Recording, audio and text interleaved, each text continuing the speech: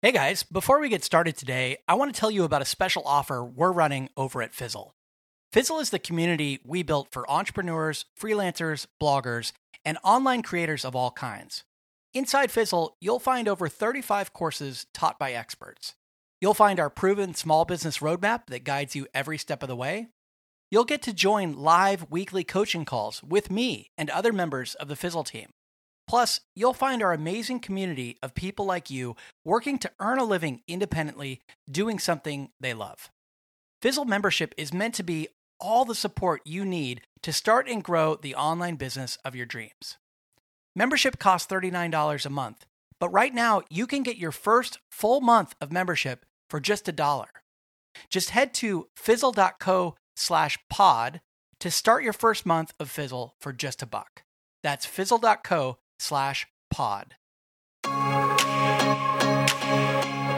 Hey there, welcome to The Fizzle Show. I'm your host, Corbett Barr, and this is our podcast about earning a living independently, doing something you really care about.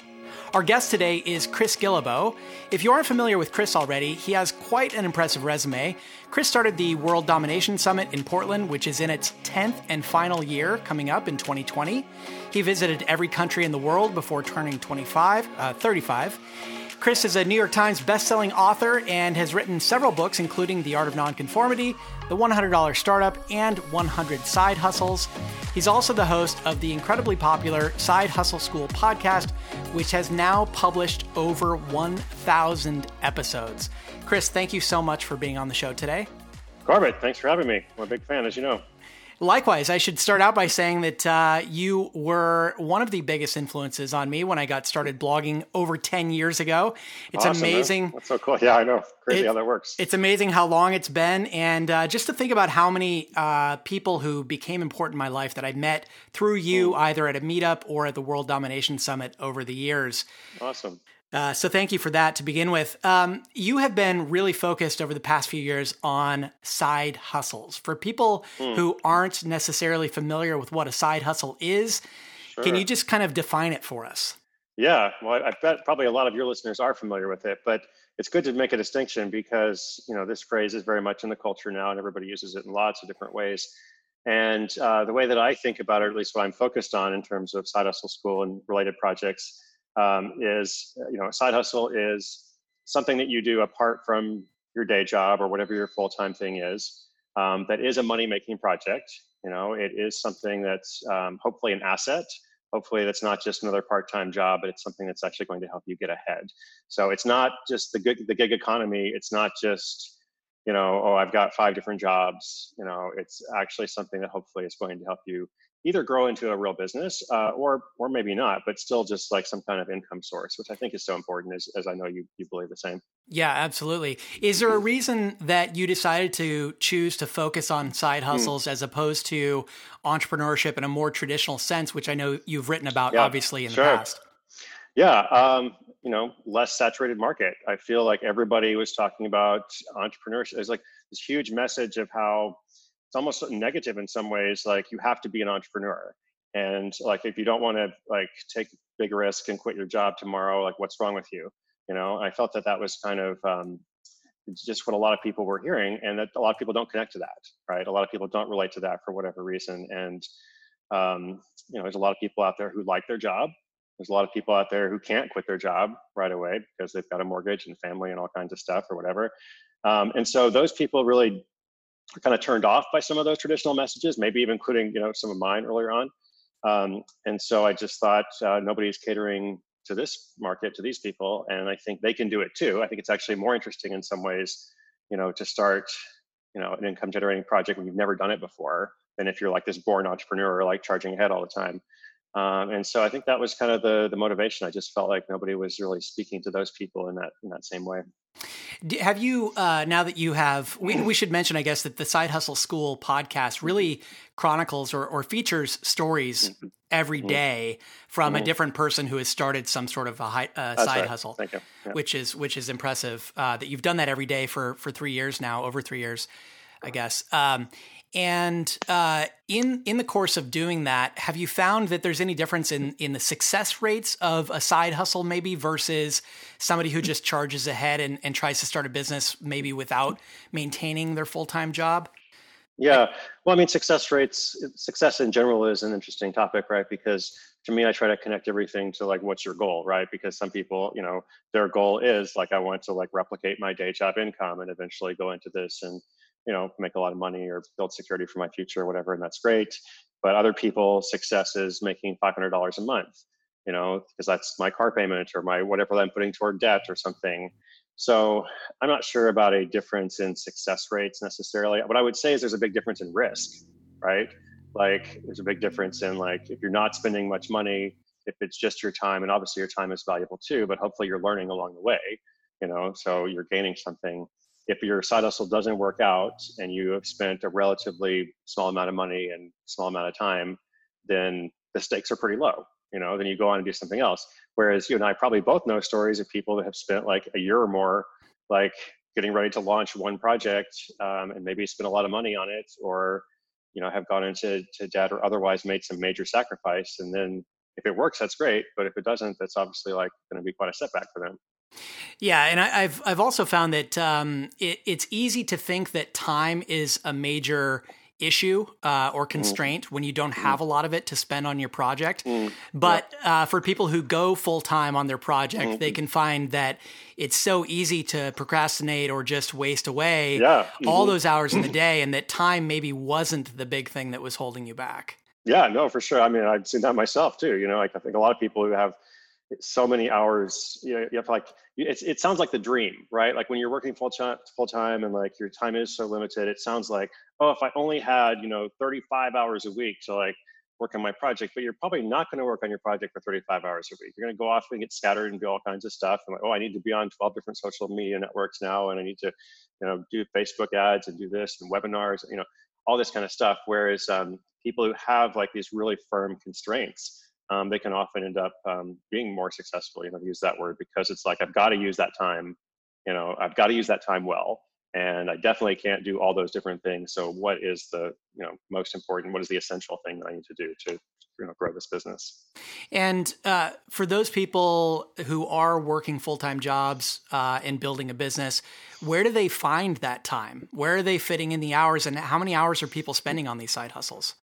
Yeah, I mean, people do it differently, of course, but I would say if you can spend, an hour or so a day, and maybe like, half of a day on a weekend or something, then that's a substantial block of time, And I think it's usually better to do, small, consistent efforts rather than like trying to like, one day a month I'm going to work 12 hours or something.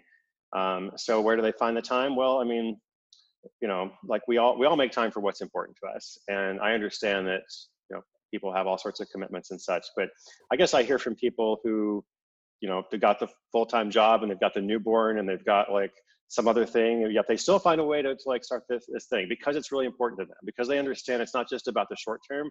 Maybe they make a little bit of a short-term sacrifice. And I want to be careful in saying that, because I don't think the answer is always to tell people like, oh, just don't sleep. Oh, just don't take time for yourself or your family, et cetera. Like that's not the sustainable answer, of course. But I think there are seasons, and I think you can look at it as this short-term, long-term thing again of like, well, I am going to make a little sacrifice at this time in my life, because a year from now, I don't want to be in this situation. A year from now, I actually want to relieve the pressure so that I can have more choice over going to my kid's soccer game or whatever it is that I'm trying to do.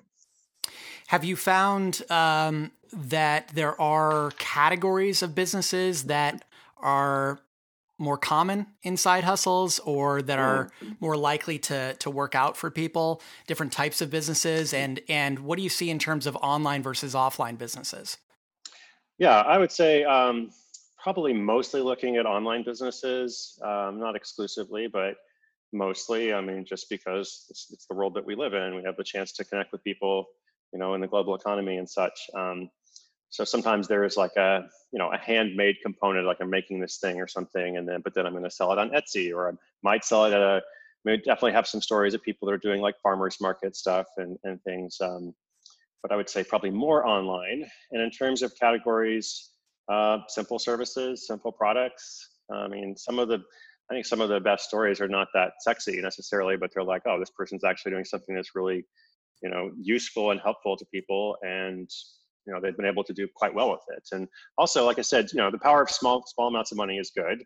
But on the show, like I have probably like 2 to 3 stories a week out of the 7 that are 6-figure stories. So people are actually like doing quite well. And like once or twice a month, there's somebody that's $1 million business, that came from a side hustle that they started, while they were working their job or whatever. So it can be quite substantial as well. Do those people, once they get to that level of success, typically turn that into a full-time thing, or do some people just keep their jobs and keep some of both? Yeah, some of both, which I think is pretty cool. It's a good place to be in when you like now it's like, okay, I've got this, I've got that. I like them both. I'm going to my job because I like to be there and I like my colleagues, or I like that there's something about that work environment, or maybe I'm contributing to something that's, bigger than myself or whatever. Like I think about my mom, has had this like 40-year career of working for NASA. That's always been very meaningful, to her.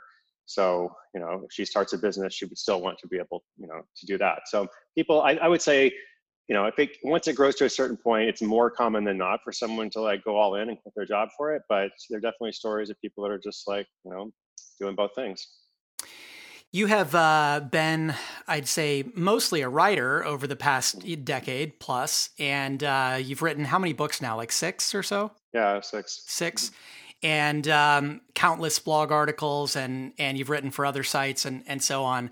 And yet, when you started podcasting, I know that you initially set out with a goal of doing it every day for a year. Mm-hmm. And I think I've seen that from you before, where when you start a new project, you commit to doing it every day or for some specific period for a while. Tell us about that. Why did you decide to do it every day for a year, and what made you keep going? Yeah, that's great. For me, I'm really motivated by streaks, and like these patterns, and I find it really powerful for myself. It's not so much about, I think it's going to be so impactful for the world, and if I miss one episode, people are going to be so disappointed. Or it's not that. It's about for me having my own accountability, to myself, and it's just, I guess the other thing is, I believe you should always pay attention to ideas that you have that just don't go away. If you have an idea that seems a little bit like crazy or out there, and then it's gone the next day, you're like, okay, just a weird idea. But if you just keep thinking about it, it's like there's something to that. And so for me, when I thought about the podcast, starting at 3 years ago, I was like, oh man, like I'm way behind. Corporate's had a podcast for how many years at that point? Probably 2 or 3 years at least, right? Like, and everybody else, like I feel like I'm so I have to do it differently, somehow. So what is different about it? Okay, one thing is it's not going to have guests, because there are so many wonderful, interview podcasts like this one. I can't compete at that level. Okay, so it's just going to be me. I'm going to tell stories. I know the market. It's going to be short. And then I think the thing that put it all together, the wrapper was, it's going to be every single day. And so I think once I thought about that, I was like, what is involved with doing that? Okay, that's a lot. But I'm actually more motivated. Like it's easier for me to do it every single day than it would be to do it 3 days a week. And, because if it was 3 days a week, it would go to the back of my mind, but it's every day. It has to happen, and I don't really batch records. I pretty much do it every day, at least 5 days a week. So as for why I kept going, yeah, I mean, I did it through the year and definitely had a good response to it. I was really surprised myself. As you said, I've been an author for a while, and that is my primary medium, my primary format. I'm not an auditory learner myself. And so I had to kind of, understand that a lot of people are. So I was really surprised at the response. And then I kind of got into a rhythm of doing it. And then it was working really well on the business side as well, which is also something I did not expect. When I first started doing the show, I was like, I'm going to do it completely for free, no ads, and then I started working with this network, and they're like, that's our model. And okay, let's try that. And so I was really surprised at how well that did. And so it was just like, let's keep going. So that was year 2, and now it's year 3. And I don't know if I'm gonna do it forever. I do think I'm better at pioneering things than I am at maintaining them, forever. But it's been good so far. I wanted to get to 1,000, and here we are. So now we'll see what happens. I'm surprised to hear that you say that you don't really batch and that you record every day. In my mind, yeah. I was picturing you sitting down for 2 days a month and just knocking them all out. No, that wouldn't be good for me. Okay. I think Well, logistically, it would be hard to, just in terms of everything that's involved in like sourcing the stories and writing them. And like I have a team that helps with that, of course. So I can't take all the credit for that. So logistically, it would be hard. But I think even if it was logistically possible, there is something about the habit of doing it that I like, and it feels fresher to me. It feels more current to me if I'm doing it every day, even if it's maybe 10 days out of the actual episode going out. So like you just mentioned that you're in Los Angeles right now, and I know that you still travel a lot, despite having accomplished your goal of visiting every country. That wasn't really the purpose of your travel. You just enjoy traveling and being out on the road. So like, for example, right now while you're in LA, are you recording today an episode? Yep. I already recorded this morning. So I have my setup that comes with me everywhere. And pretty much wherever if I'm on tour, book tour, same thing. It's like going from city to city. I've got the event that I do in the evening. I've got travel at some point during the day. I've probably got some media stuff, but then gotta do the episode, as well. And are these episodes fully scripted? They end up being around 10 minutes each, right? Yep. Mm-hmm. And they're fully scripted. So I do I have some commentary on the intro and the end, but it is mostly fully scripted. Yeah. And does this end up consuming like a big chunk of your day? Has the podcast become sort of an all-consuming thing, or are you still working on other stuff? Yes and no. I've been thinking about this a lot, Corbett, because in terms of the hours, it doesn't take up my whole day. I would say like on an average day, I'm spending like two good hours on it, so sometimes less, sometimes more, but that's 7 days a week, whatever. Maybe like 20 hours a week ish. I don't know. I don't really track it that way. So it's not like it's definitely manageable. I have other projects. I've been writing books, the whole time, doing tours, WDS, etc. At the same time, I'm kind of the first to recognize like there is a cost, to doing it. Like like we have a limited amount of creative energy. So it's not like autopilot stuff. Like I definitely have to like think and focus on it. And I do notice like once I finish, the 2 hours or whatever, then I've got the rest of the day to do other stuff, but I'm not going to be as good at the other stuff. And so that's definitely something I'm kind of like, I feel this tension over, like what to prioritize and, do I want to keep doing this the same way and so on. For people who are looking at content marketing as a way to kick off their side hustle or to start a business or something, how would you compare writing to running a podcast, and what would you advise someone to look into starting with? Well, I mean, there's still a lot of writing associated with the podcast, at least in the format that I do, so for me, it wasn't that difficult of a transition in that way. I think, the questions you're probably good at helping people think of the questions to ask for that. I was just kind of like, well, what is the message you're trying to communicate? Who are you trying to reach? And so, how do those people consume information, and what is the best way? Like, are you a writer? Do you prefer to do something else? Are you really into online video? Great, you should do that. Obviously there's, huge interest in that. So I think it's always about finding this match of like, here's the topic I'm interested in sharing. Here's, what I'm reasonably good at, or what I think I could get better at if I did it, because you're not good at anything when you start. And also the other side, is there a group of people, a market who are going to be interested in this, and where can I find them? It's like you kind of piece that stuff out as you go along. You don't necessarily know everything in the beginning. And so you try different stuff, and you try the different social networks, and you try this strategy and that. And over time you see what kind of sticks. For the Side Hustle School podcast, the script that you use for the show, that ends up being published, most of it in the show notes as well. Is that right? Yeah, I think we did. We started changing that. At first, we just had some like brief reference points, but now like lately, I'm like, oh yeah, we're actually including most of that transcript there. Yeah, it's interesting. Podcasting is tough, I think, for people sometimes who don't already have an audience elsewhere, because the discovery doesn't work the same as written content necessarily. So it's kind of hard to jumpstart from scratch, which is interesting. And I like that you can publish. If the content is written out and you can publish it, then at least you get dual purpose from it, which could be helpful. Sure. Yeah. The World Domination Summit conference has been a force here in Portland for the past 10 years. You've probably had, I'm guessing, maybe 15 10,000 different people attend over the years, something like I think that? it is something like that. Yeah, we used to say 10,000 plus, but we've been saying that for like several years now. So probably it's closer to 15. Yeah. Yeah, it has been an amazing event, and it's coming to a close Yeah. this next Mm, year in its 10th hmm season. hmm Can you That's tell right. us? Can you tell us about the decision to Uh-huh. close something that has meant so much to so many people? Yeah. Well, season's a good word. I mean, everything comes to an end one way or another.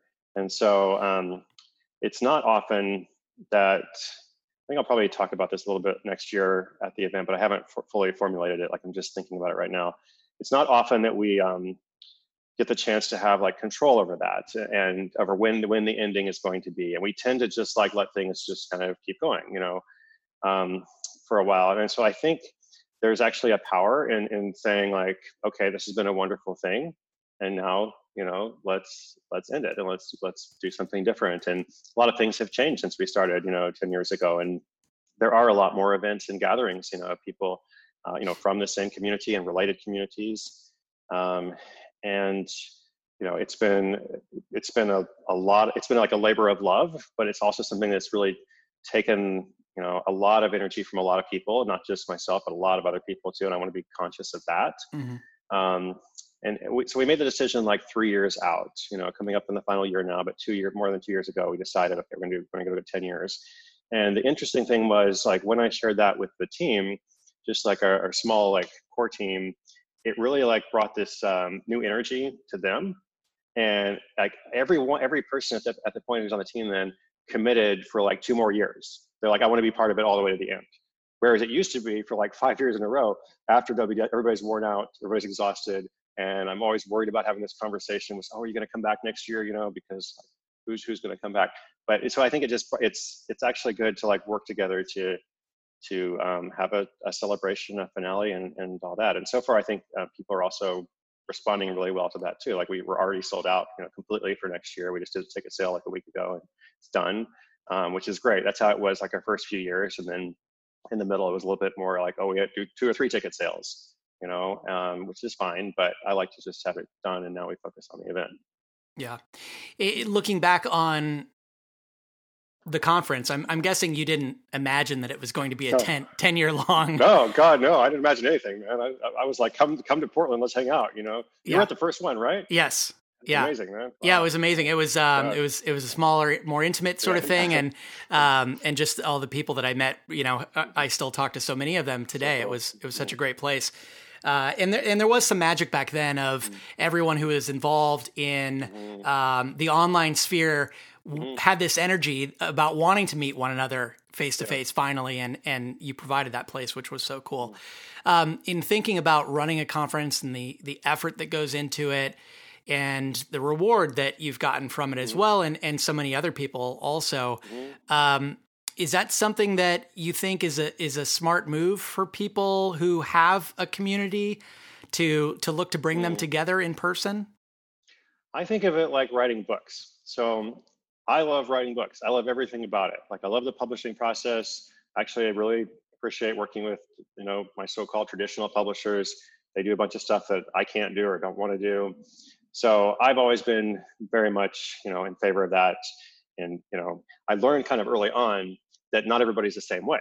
Not everybody wants to write a book. I kind of falsely assumed like everybody who's a blogger wants to write a book, and that's not the case, So you shouldn't write a book unless you really want to. Like if that's your dream, that's what you do, right?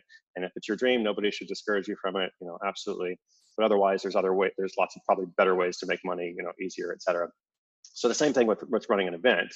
If you really just enjoy bringing people together, you like everything about that, like you really want to like invest in your community, then that's a great thing to do. If you have any other goal, then maybe something else might be better. If your goal is, just to make money, then that's fine. If your goal is to grow a more sustainable business, I mean, there's lots of other things that you could consider, I think.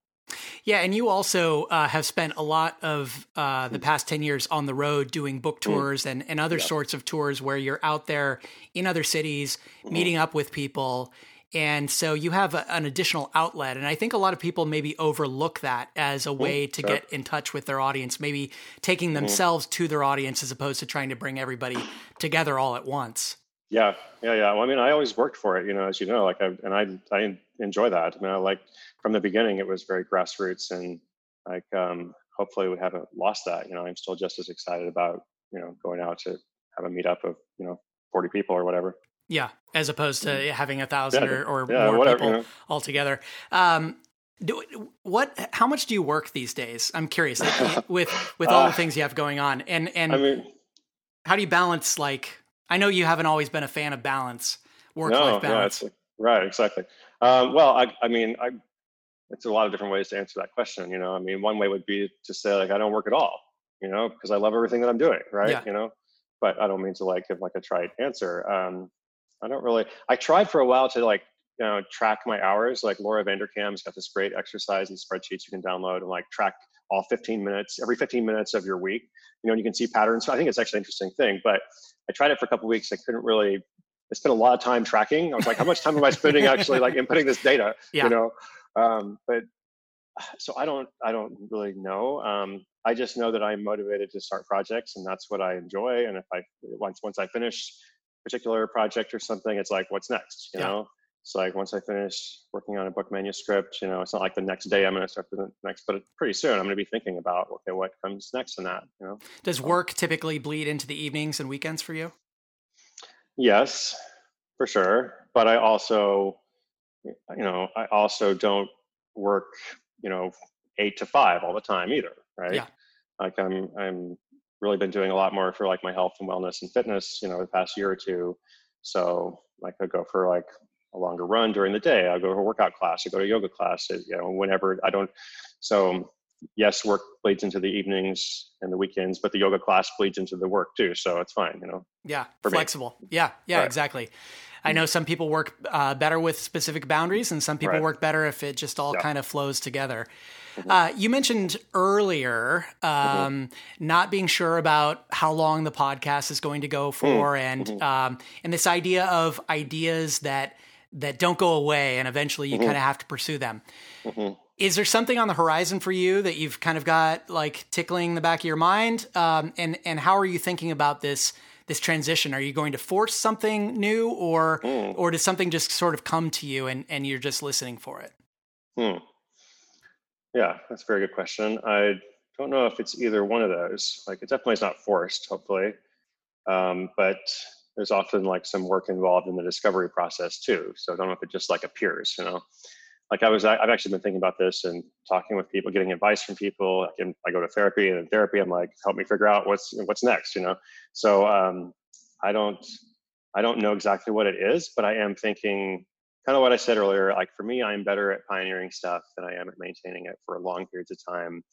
And whatever success I've had, it has always come from doing something a little bit contrarian or a little bit different, not just kind of following what other people are doing and doing it better, because some people are really good at like optimizing and being efficient. I respect that. But I was trying to look at what are the characteristics of the things that, have gone well for me, and how can I like replicate that to what's next? But I don't know quite what it is. I'm trying to spend some time thinking about it. Yeah. So that, for you, there's some secret there to the pattern of things that have worked for you in the past. Not that you're going to do the exact same thing, but just looking for the characteristics or the traits of the things that you've done in the past to inform what you should do in the future. Are you looking mostly at, the thing itself, or at your specific skills, or where your energy lies? All of those things, right? I think most of us are going to be the happiest in life if we are doing something that we are excited about, that we look forward to doing. We're also going to be most effective if we're doing something that we're relatively good at.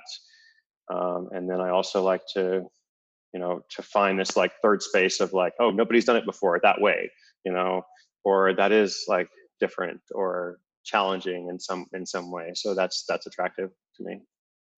Chris, thank you so much for being our guest today. Corbett, thank you. Big honor. All right. You can find more from Chris Guillebeau over at chrisguillebeau.com, and you can find his podcast, The Side Hustle School, wherever you listen to podcasts. You can find the full show notes and links for this episode over at fizzleshow.co. As always, thank you for being here. I'm Corbett Barr, and until next time, thanks for listening to The Fizzle Show.